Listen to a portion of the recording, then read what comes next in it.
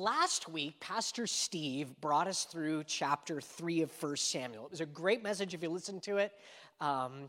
If you didn't, you should. We listened to it, a couple of us, on our way back up from Ensenada last weekend. But it was this word that God had already delivered to Eli once through a prophet, and then he heard it again through young Samuel, who was just beginning to listen to the voice of God.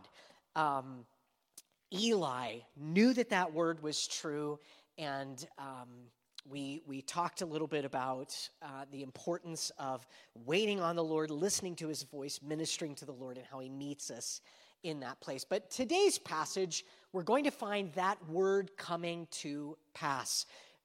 1 Samuel chapter 4, verses 1 through 22 is where we're going this morning. Let's pray, and then we'll do that. Father, as we open your word today, God, as we receive what you would have for us, we're asking that you would speak. We're praying that you would give us ears to hear. Wherever we're at this morning, God, that this would be a place and a time of receiving the word that you have for us. God, that we would not be content to remain as we were, Lord, when we came in this morning, but that, God, we would desire to leave as you would have us to be. So please do that this morning in Jesus' name, amen. This morning's message, if you've got the outline, it's titled, When God's People Won't. These verses, they highlight for us what it looks like when we as Christians, when God's people refuse to submit to him, to learn, to walk in his word, when God's people, again, simply won't. The real and painful consequences that happen when that is our posture. But also how we can avoid that cycle of being the kind of people that are always resisting God, that are missing what he's trying to tell us and teach us. How we can grow despite our missteps and faithlessness. Failure is something that we all experience. We will experience it. We do experience it. And at times, it's a result of our sin. The question is, how do we learn in that place? Will we choose to receive from God and grow? Now, many, of course, simply won't. We won't grow. We won't learn. Won't walk in the light of God's word and truth. I read that before becoming a screen actor, young Burt Lancaster, some of you will remember him from a few generations back, he was a circus performer, a job he was fortunate to land considering his less than flawless audition. He was asked to perform on the parallel bars, so he leapt on the bars and began his routine. Because he was nervous, his timing was off, and he spun over the bar, falling flat on his face some 10 feet below. He was so humiliated that he immediately leapt back up on the bar, and as he spun again at the same point, he flipped off and smashed to the ground once more. Bert's tights were torn, he was cut and bleeding, and he was fiercely upset. He leapt back again, but the third time was even worse. This time he fell flat on his back. The agent came over, picked him up, and said, "Son, if you don't do that again, you've got the job." Learning from failure. Choosing to learn from it. Now, the young would-be actor was desperate for a job, but sometimes we're like that. Stubborn, refusing to give in, and so we keep failing. And sometimes God allows it so that we'll learn. Learn to depend on him. And we're going to see that in this morning's chapter. We'll start with verses 1 through 3, the right question, but the wrong answer. Israel will find that her armies in these verses, they're asking the right question, but they come up with the wrong answer. Maybe you can relate to that. Verse 1 of chapter 4, it's really a continuation of the end of chapter 3. So we'll start with verse 21 of chapter 3. Then the Lord appeared again in Shiloh. Now, Shiloh is north of Jerusalem by about 20 miles. Keep in mind, at this point in Israel's history, Jerusalem is not their capital. It was ruled and inhabited by the Jebusites at this time. But just for a sense of context, it's to the north and over a little bit near where the Jordan River is. And this is where the tabernacle of worship was located, in Shiloh. For the Lord revealed himself to Samuel in Shiloh by the word of the Lord. That's what chapter 3 was all about. And the word of Samuel came to all Israel. So what we find is that God is speaking to Samuel, but he's also speaking through Samuel. And the word that God gives to Samuel is spreading to all of Israel. Now Israel went out to battle against the Philistines and encamped beside Ebenezer, and the Philistines encamped in Aphek. So the tabernacle is up in Shiloh, and over several hundred miles to the west is this area, these two cities that are pretty close together, or these two encampments, really, Aphek and Ebenezer. And the armies of the Philistines and the armies of the children of Israel, they're drawing up in battle lines against each other. Kind of central Israel, if you're trying to figure out where we are geographically. Now verse 2, then the Philistines put themselves in battle array against Israel. And when they joined battle, Israel was defeated by the Philistines, who killed about 4,000 men of the army in the field. And when the people had come into the camp, the elders of Israel said, "Why has the Lord defeated us today before the Philistines? Let us bring the ark of the covenant of the Lord from Shiloh to us, that when it comes among us, it may save us from the hand of our enemies." There's a lot going on in these verses, a lot that's happening in chapter 4. Samuel's prominence as a prophet is rising in Israel. People know who he is, and they're receiving from him. Some are anyway. He's speaking, and the people are listening, but not all of them. They're not all caring to put into action what they know, because immediately after that, we read of Israel's armies trudging into battle against the Philistines, but what's missing is any sense or indication that they chose to seek the Lord before this battle.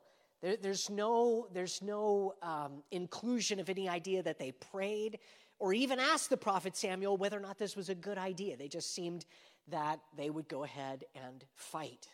And we're warned about this in the New Testament by James in chapter 4, verse 13. As he comes to the end of his letter, he warns the reader, and he says, "Come now, you who say today or tomorrow we will go to such and such a city, spend a year there, buy and sell, and make a profit. You who are all about making plans, looking to the future, and sort of coming up with all of these ideas really on your own." He says, "Whereas you do not know what will happen tomorrow. For what is your life? It is even a vapor that appears for a little time and then vanishes away. Instead, you ought to say, if the Lord wills, we shall live and do this or that." James is speaking the word of the Lord to us, saying, hey, be careful. Nobody's promised tomorrow. Our lives, they're like a vapor. We need to have a spirit about us that's really asking the Lord, God, what would you have me to do? Because only you know what tomorrow holds. Israel's armies were pressing forward, moving ahead as though they could do no wrong. And God was bound to be on their side. We can spare ourselves a lot of pain when we stop and pray, can't we? And then listen to what God has to say and follow his leading. But we're not always inclined to do that, and Israel wasn't either. The Israelites figured out pretty quickly that they'd gotten ahead of the Lord. In verse 2 we read, when they joined battle, Israel was defeated by the Philistines, who killed about 4,000 men of the army in the field. Now, the Philistines were superior to Israel's other enemies in the region militarily, because they actually had access to Greek weaponry. They'd immigrated from Crete sometime before, but they actually were able to fight with, and they had weapons that were made out of iron, and that was something unique to that area. But that wasn't the only reason that Israel lost, was it? Because we know that when we're fearing and serving God, if he's for us, none can be against us. There was something else that was going on here. Their reliance, Israel's, was on their own understanding. It speaks to their arrogant presumption. their tone deafness to their own spiritual realities, that they were out charging ahead of the Lord and then asking him to just sign off on their plans. 4,000 were killed in this battle, and that stung. Israel, they're backing up and they're rethinking their strategy at this point, which is good. And as we read, the nation gets very close to understanding the problem. Because remember, our first point this morning is the right question, but the wrong answer. They know something's wrong. And they're kind of looking around going, what did we do wrong? What should we do to fix this? Again, the problem is they come up with the wrong solution. Verse 3, when the people had come into the camp, the elders of Israel said, why has the Lord defeated us today before the Philistines? Let us bring the ark of the covenant of the Lord from Shiloh to us, that when it comes among us, it may save us from the hand of our enemies. Right question, wrong answer. They knew the problem was that God had allowed and perhaps even authored defeat. But rather than seek him, they called for the Ark of the Covenant. Now, certainly the Ark of the Covenant, we all know what that is, right? Old Testament scholars in the room this morning. That was that golden box that had the lid on it that was called the mercy seat. It was located in the innermost chamber of the tabernacle and later the temple. And it was that place where once a year the high priest would place the blood of the sacrifice on Yom Kippur, the Day of Atonement, and there God's manifest presence, his glory, would be revealed. It was the most intimate aspect of Jewish worship, certainly the Ark of the Covenant. You can read more about it in Exodus chapter 25, but the Ark of the Covenant was not God himself.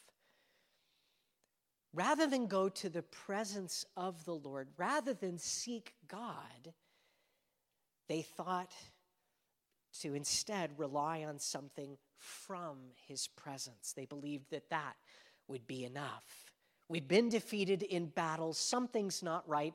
Let's go and grab sort of a religious artifact and bring it to the battle lines. They were close, but they were miles away from what their real need was.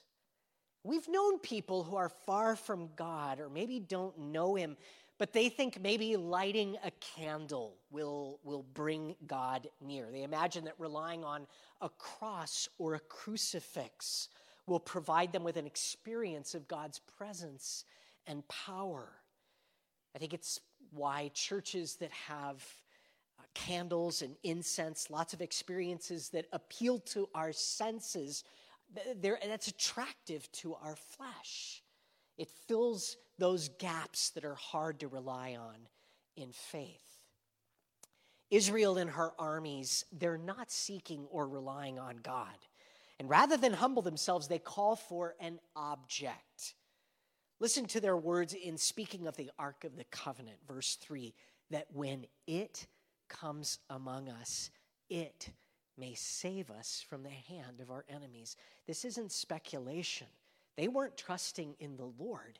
They were trusting in the Ark. The Ark of the Covenant, it wasn't to be treated as an idol or a god, but that's exactly what Israel was doing. Thanks, God, we don't need you. This box will do just fine. It was an offense. And we do the same thing today. As I was preparing this message this week, I was remembering a story from Calvary Chapel of Redlands, the packing house where Gentry and Neil are from. And I think it was Pastor Ed who actually told me this story. This was, at the time, the church was planted by Don McClure, one of the early architects of the Calvary Chapel movement.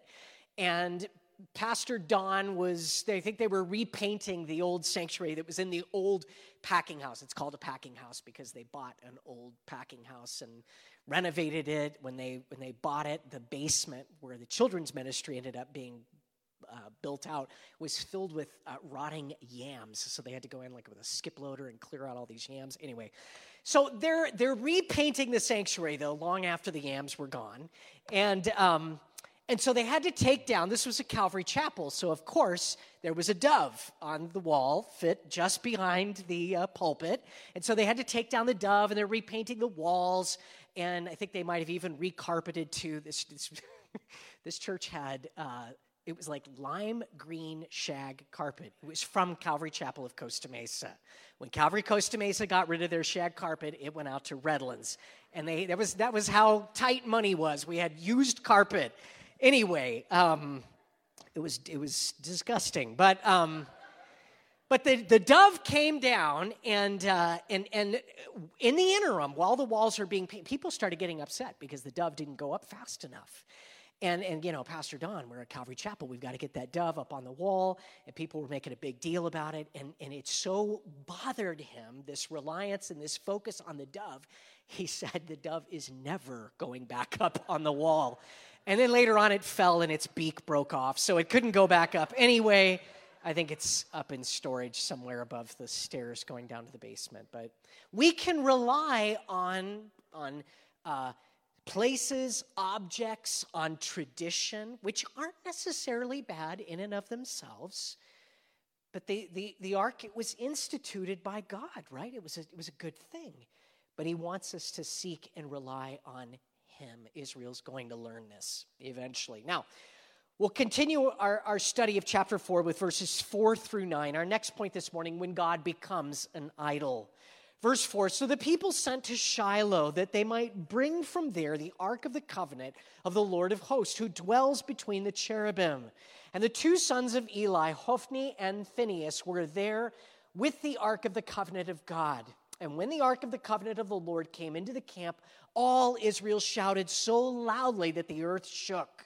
Now when the Philistines heard the noise of the shout, they said, what does the sound of this great shout in the camp of the Hebrews mean?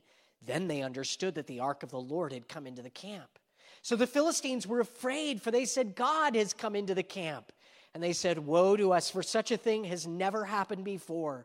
Woe to us, who will deliver us from the hand of these mighty gods?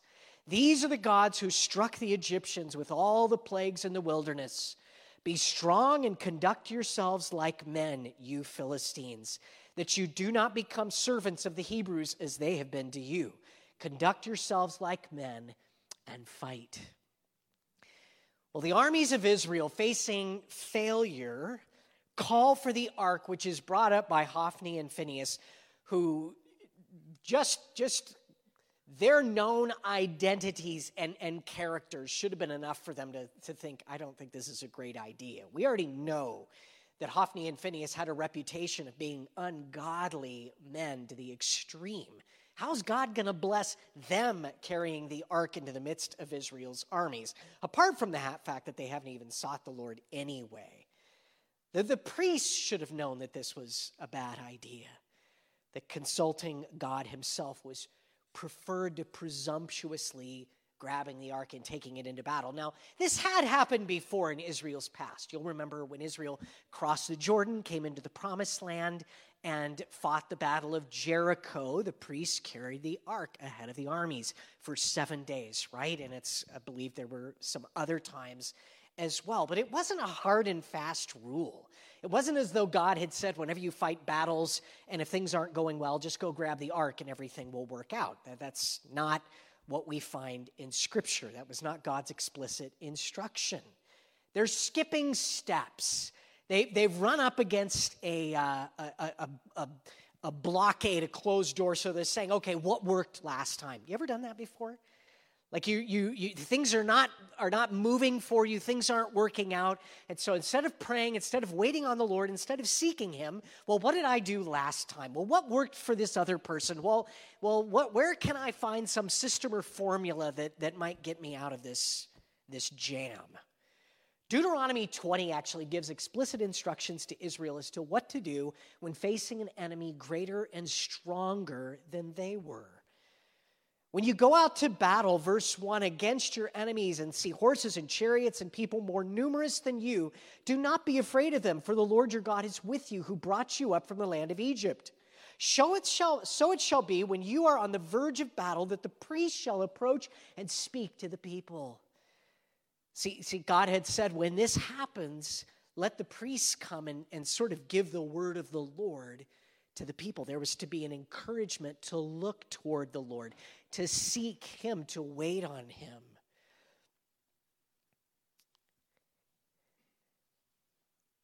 And he shall say to them, Hear, O Israel, today you are on the verge of battle with your enemies.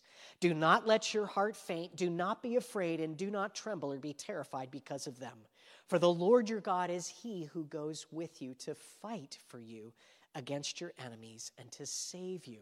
There would be this reminder to the people that God was the one that they were to rely on, that God was the one who was to fight their battle. Remember what the prophet had told Eli in chapter 2, along with that very strong word that he gave him about the judgment that was coming against his household and his 2 sons? Chapter 2, verse 30, For those who honor me, I will honor, and those who despise me shall be lightly esteemed. God said, if you'll honor me, if you'll put me first, I'll bless you and I'll take care of you. But in today's chapter, we find that rather than wait on God and truly set their hearts to seeking him, they relied on religious objects that reminded them of him. The ark was near God, and that would be good enough, was their mentality. Instead of actually praying and waiting, they do what's been done and what's worked in the past for Israel. It's a shortcut, and it's reducing God to a formula. And we do that sometimes too, don't we?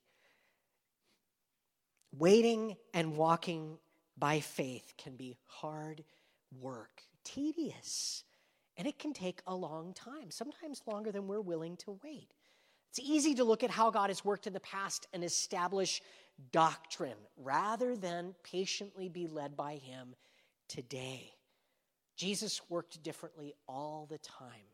Think about it. When you look at the 4 Gospels, sometimes he healed because a person asked, and Scripture actually records and speaks of their faith. At other times, Jesus healed because someone else asked, and it was as a result of their faith. Sometimes he touched a person. Sometimes he just spoke a word. The woman was healed by reaching out and touching the hem of his garment, and yet at another time he spit on the ground and made mud and rubbed it in the guy's face. I mean, I almost feel like Jesus was trying to be different to help throw us off the trail of trying to reduce his work and ministry to something that could be understood in a formulaic way. God doesn't want that. What he wants is for us to trust in him. He won't be reduced to a formula. We can't put him in a box. Now, regardless of whether or not the people were supposed to do this, they're excited and the Philistines were afraid. Verse 5, And when the ark of the covenant of the Lord came into the camp, all Israel shouted so loudly that the earth shook, sort of like when you're in a stadium or something and everybody's shouting loudly. Now, when the Philistines heard the noise of the shout, they said, What does the sound of this great shout in the camp of the Hebrews mean? Then they understood that the ark of the Lord had come into the camp. All of this commotion was misunderstood for being the power and presence of God. Israel thought so, and her enemies did too. But volume and energy are not the same thing as the presence and power of God. His blessing and power follow obedience to his word. And that's not a place where Israel is right now. Charles Spurgeon wrote of this, Now, beloved, when you are worshiping God, shout if you are filled with holy gladness. If the shout comes from your heart, I would not ask you to restrain it. God forbid that we should judge any man's worship. But do not be so foolish as to suppose that because there is loud noise, there must also be faith. Faith is a still water. It flows deep. True faith in God may express itself with leaping and with shouting, and it is a happy thing when it does. But it can also sit still before the Lord, and that perhaps is a happier thing. Now, Israel is nonetheless re-energized. It may be that God is not with them, but they're excited because the ark is here, they can see it, and they're ready to fight. And the Philistines think, man, we're in trouble because the gods of the Jews have come down and they're among them. And so now they're energized to fight. So whose energy is going to win out here? The funny thing is that the Philistines said what the Israelites believed. God has come into the camp. That's what the children of Israel thought. The ark is here. God must be here. The Philistines thought the same thing. The children of Israel were thinking and behaving like pagans, and the Philistines saw it and agreed. Yes, your God is here. The box has been brought into your midst. For Israel, the Ark of the Covenant, it had been reduced to an idol. And they would be very much alone in this battle. The Philistines, they knew some of Israel's history. They'd heard of the Exodus and all that took place in Egypt. If those gods, multiple gods according to their understanding, were present and fighting for Israel, they were in grave danger, but they weren't giving up just yet. So they rally. Verse 9, be strong and conduct yourselves like men, you Philistines, that you do not become servants of the Hebrews as they have been to you. Conduct yourselves like men and fight.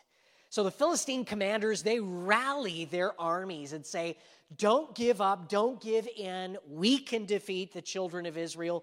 Let's strengthen ourselves. The tragedy here at this point is that there's little difference between the theology of the Philistines and that of the Israelites. Both see God as an idol. And whenever you worship an idol, you'll be disappointed. God will not be reduced to an idol. He won't condescend in that way. He won't allow faith in him alone to be replaced by faith in an object. Now, lastly, as we finish up this chapter, we'll look at verses 10 through 22. Our final point this morning, learning from failure. Verse 10, so the Philistines fought, and Israel was defeated, and every man fled to his tent. There was a very great slaughter, and there fell of Israel 30,000 foot soldiers. Also, the ark of God was captured, and the two sons of Eli, Hophni and Phinehas, died. This isn't good. Israel has lost tens of thousands of soldiers. They're turned back by their enemies, and in fulfillment of prophecy, Eli's two sons have died in the battle. And worst of all, the Ark of the Covenant has been taken by the Philistines. Verse 12, then a man of Benjamin ran from the battle line the same day and came to Shiloh with his clothes torn and dirt on his head.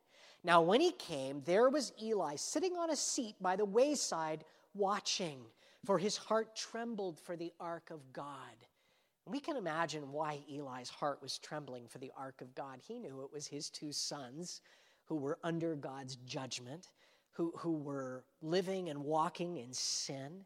It was them who had carried the ark into the battle, and Eli knew God couldn't bless that. And no doubt he was worried for the ark itself. And when the man came into the city and told it, the city cried out.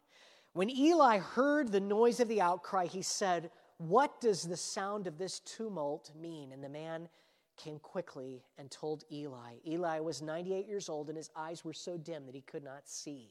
So you can imagine, you're 98 years old, you're aged, and Eli's blind, so his ability to engage with what's going on around him is limited. He can't see. He can just sort of hear there's a hubbub and people are upset, and he's sitting at his little place where he normally was. He's lost. He's blind. Something's wrong, though. Verse 16, then the man said to Eli, I am he who came from the battle, and I fled from the battle line. And he said, what happened, my son? So the messenger answered and said, Israel has fled before the Philistines, and there has been a great slaughter among the people. Also your two sons, Hophni and Phinehas, are dead, and the ark of God has been captured. Then it happened, when he made mention of the ark of God, that Eli fell off the seat backward by the side of the gate, and his neck was broken, and he died, for the man was old and heavy, and he had judged Israel 40 years. Wow. What a tragic end to Eli's work as judge and ministry as high priest. It doesn't seem that the news of his sons dying was what overwhelmed him. It was that the ark was taken. And some have speculated that maybe he had a heart attack at this point or a stroke. Maybe he just was so overwhelmed by the news that he just lost his balance, fell backward the way he was sitting. It was awkward, and all of his weight came down on his neck, and he died instantly. But Eli was shaken by this. He knew that the ark was not God himself, but what it symbolized was more than he could handle. This was the very place where God met his people. The ark, like I mentioned before, it was central to their worship. It was deeply painful. It felt as though they were completely abandoned by God, and for all intents and purposes, they were. That was what God was doing. When we're away from God, when we forsake him, when we walk in disobedience, we should know that we are under his discipline, and we should not expect his blessing in our lives. He's not going to bless our sin. We're in a very dangerous place when we're there. And that's where Israel was. They're in that place, vulnerable, exposed, at risk of being completely overrun by their enemies. There are times in our lives when God allows defeat, expressly for the purpose of reminding us of our great need for him. God did this again and again in Israel's history, where he would allow them to fall on their faces so they would remember to seek him, to depend on him, to walk in his light, to walk in dependence on him. And God is still doing that today in our lives. Sometimes we explain away our failure. We come up with all kinds of reasons why things haven't worked out. We can blame and come up with excuses when the reality is God is saying, would you seek me? Would you trust me? Would you look to me again? He's allowing us to get trapped, you might say, in the results, the consequences of our own choices. God wants us to live in a place of humility and dependence. It's the healthiest place for us to be. But a good question for us to ask is, do we get the message that God's trying to tell us when he's speaking to us in that way? Because sometimes we can completely miss it. We can be so clueless as to our personal weakness and sin. It's one of the reasons it's so critical that we walk in humility, a humble posture and heart that's ready and willing to learn. It positions us to expect to have areas where we need to grow pointed out to us. Hear what I just said. This kind of a heart that we're talking about, it's one that's expecting to be corrected. Do we expect to be corrected? I'm not sure that I expect that, or at the very least, I don't want it. Most of us don't get excited about correction, let alone look for it. Like, I've come into to worship the Lord today. Maybe God's gonna say something to me through somebody of how I need to grow and change. Are we open to that? I hope we are through his word, and we should be through his people as well. That can be hard, can't it? But honestly, how else are we supposed to learn? I mean, are we going to get it all through personal revelation? God uses the body of Christ, one another.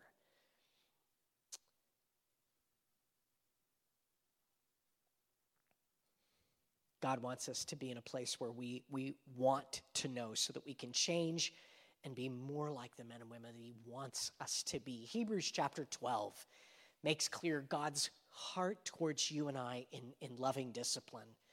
And you have forgotten the exhortation which speaks to you as to sons.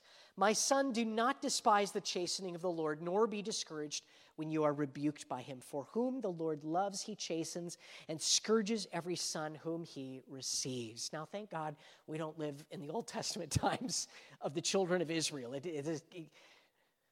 We're not facing 4,000 wiped out in one battle and 30,000 in another. But God has his ways of bringing about defeat and humiliation in our lives, doesn't he?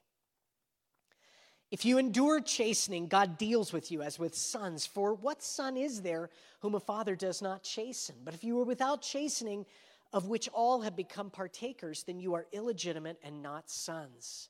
Furthermore, we have had human fathers who corrected us, and we paid them respect. Shall we not much more readily be in subjection to the Father of spirits and live? For they indeed for a few days chastened us as seemed best to them, but he for our profit, that we may be partakers of his holiness. Now no chastening seems to be joyful for the present, but painful. Nevertheless, afterward it yields the peaceable fruit of righteousness to those who have been trained by it. This final point this morning is learning from failure, and we don't necessarily see that playing out in the lives of the children of Israel in this chapter. But the challenge is that we would see it in our own lives, that we would recognize, oh yeah, sometimes when we encounter failure, it's coming from the hand of God in small ways and in big ways. And God will use that as a reminder that we're getting ahead of him, that we're not depending on him, that we're relying maybe on religion instead of faith and true trust in and seeking of him. God wants us to maintain that humility and that teachability in our hearts, that we would learn from failure. But for Israel, things are going from bad to worse. In addition to the Israelite armies being defeated and the Ark of the Covenant being stolen, the word that Eli has now heard twice regarding judgment against his house is finally being fulfilled. Along with his sons, he too dies rather unceremoniously. How would you like that as your... when somebody passes away, we write a eulogy, right? I prepare those whenever I do memorial services for people, and we write them up and we put them in the newspaper. How would you like that to be your cause of death? Heard bad news, fell over, crushed neck due to extreme old age, blindness, and being overweight. That's not how I want to go if I can avoid it. Israel was in total disarray. They were defeated. Every man fled to his tent. There was a very great slaughter. It's a bad day for Israel, a dark time. But sadly, as we close out the chapter, it actually gets even a little bit worse. Verse 19, now his daughter-in-law, Phinehas' wife, was with child, due to be delivered. And when she heard the news that the ark of God was captured and that her father-in-law and her husband were dead, she bowed herself and gave birth, for her labor pains came upon her. So grievous was all of this news that it just forced her into labor at that moment.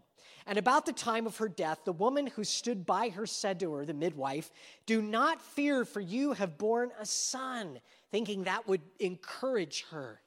But she did not answer, nor did she regard it. Then she named the child Ichabod, saying, the glory has departed from Israel, because the ark of God had been captured, and because her father-in-law and her husband. Then she said, the glory has departed from Israel, for the ark of God has been captured. So apparently, Phinehas' wife was expecting. We didn't know that until this moment. And she hears the news that her son and, her husband and her brother-in-law have passed, and her father-in-law, and that the ark of God has been captured. And it seems like it's not the news that her husband has died, but that the ark of God was captured is what really drove her over the top, forced her into a labor, and caused her to name her kid Ichabod, which means the glory has departed, because she refers to it again, that the ark of God has been captured. That's her focus. And when you think about who her husband was, you kind of imagine, is she really going to miss him? Was she really upset that he's gone? I'm not sure that she would be, honestly. You might think, oh man, I'm free of him, but the ark of God.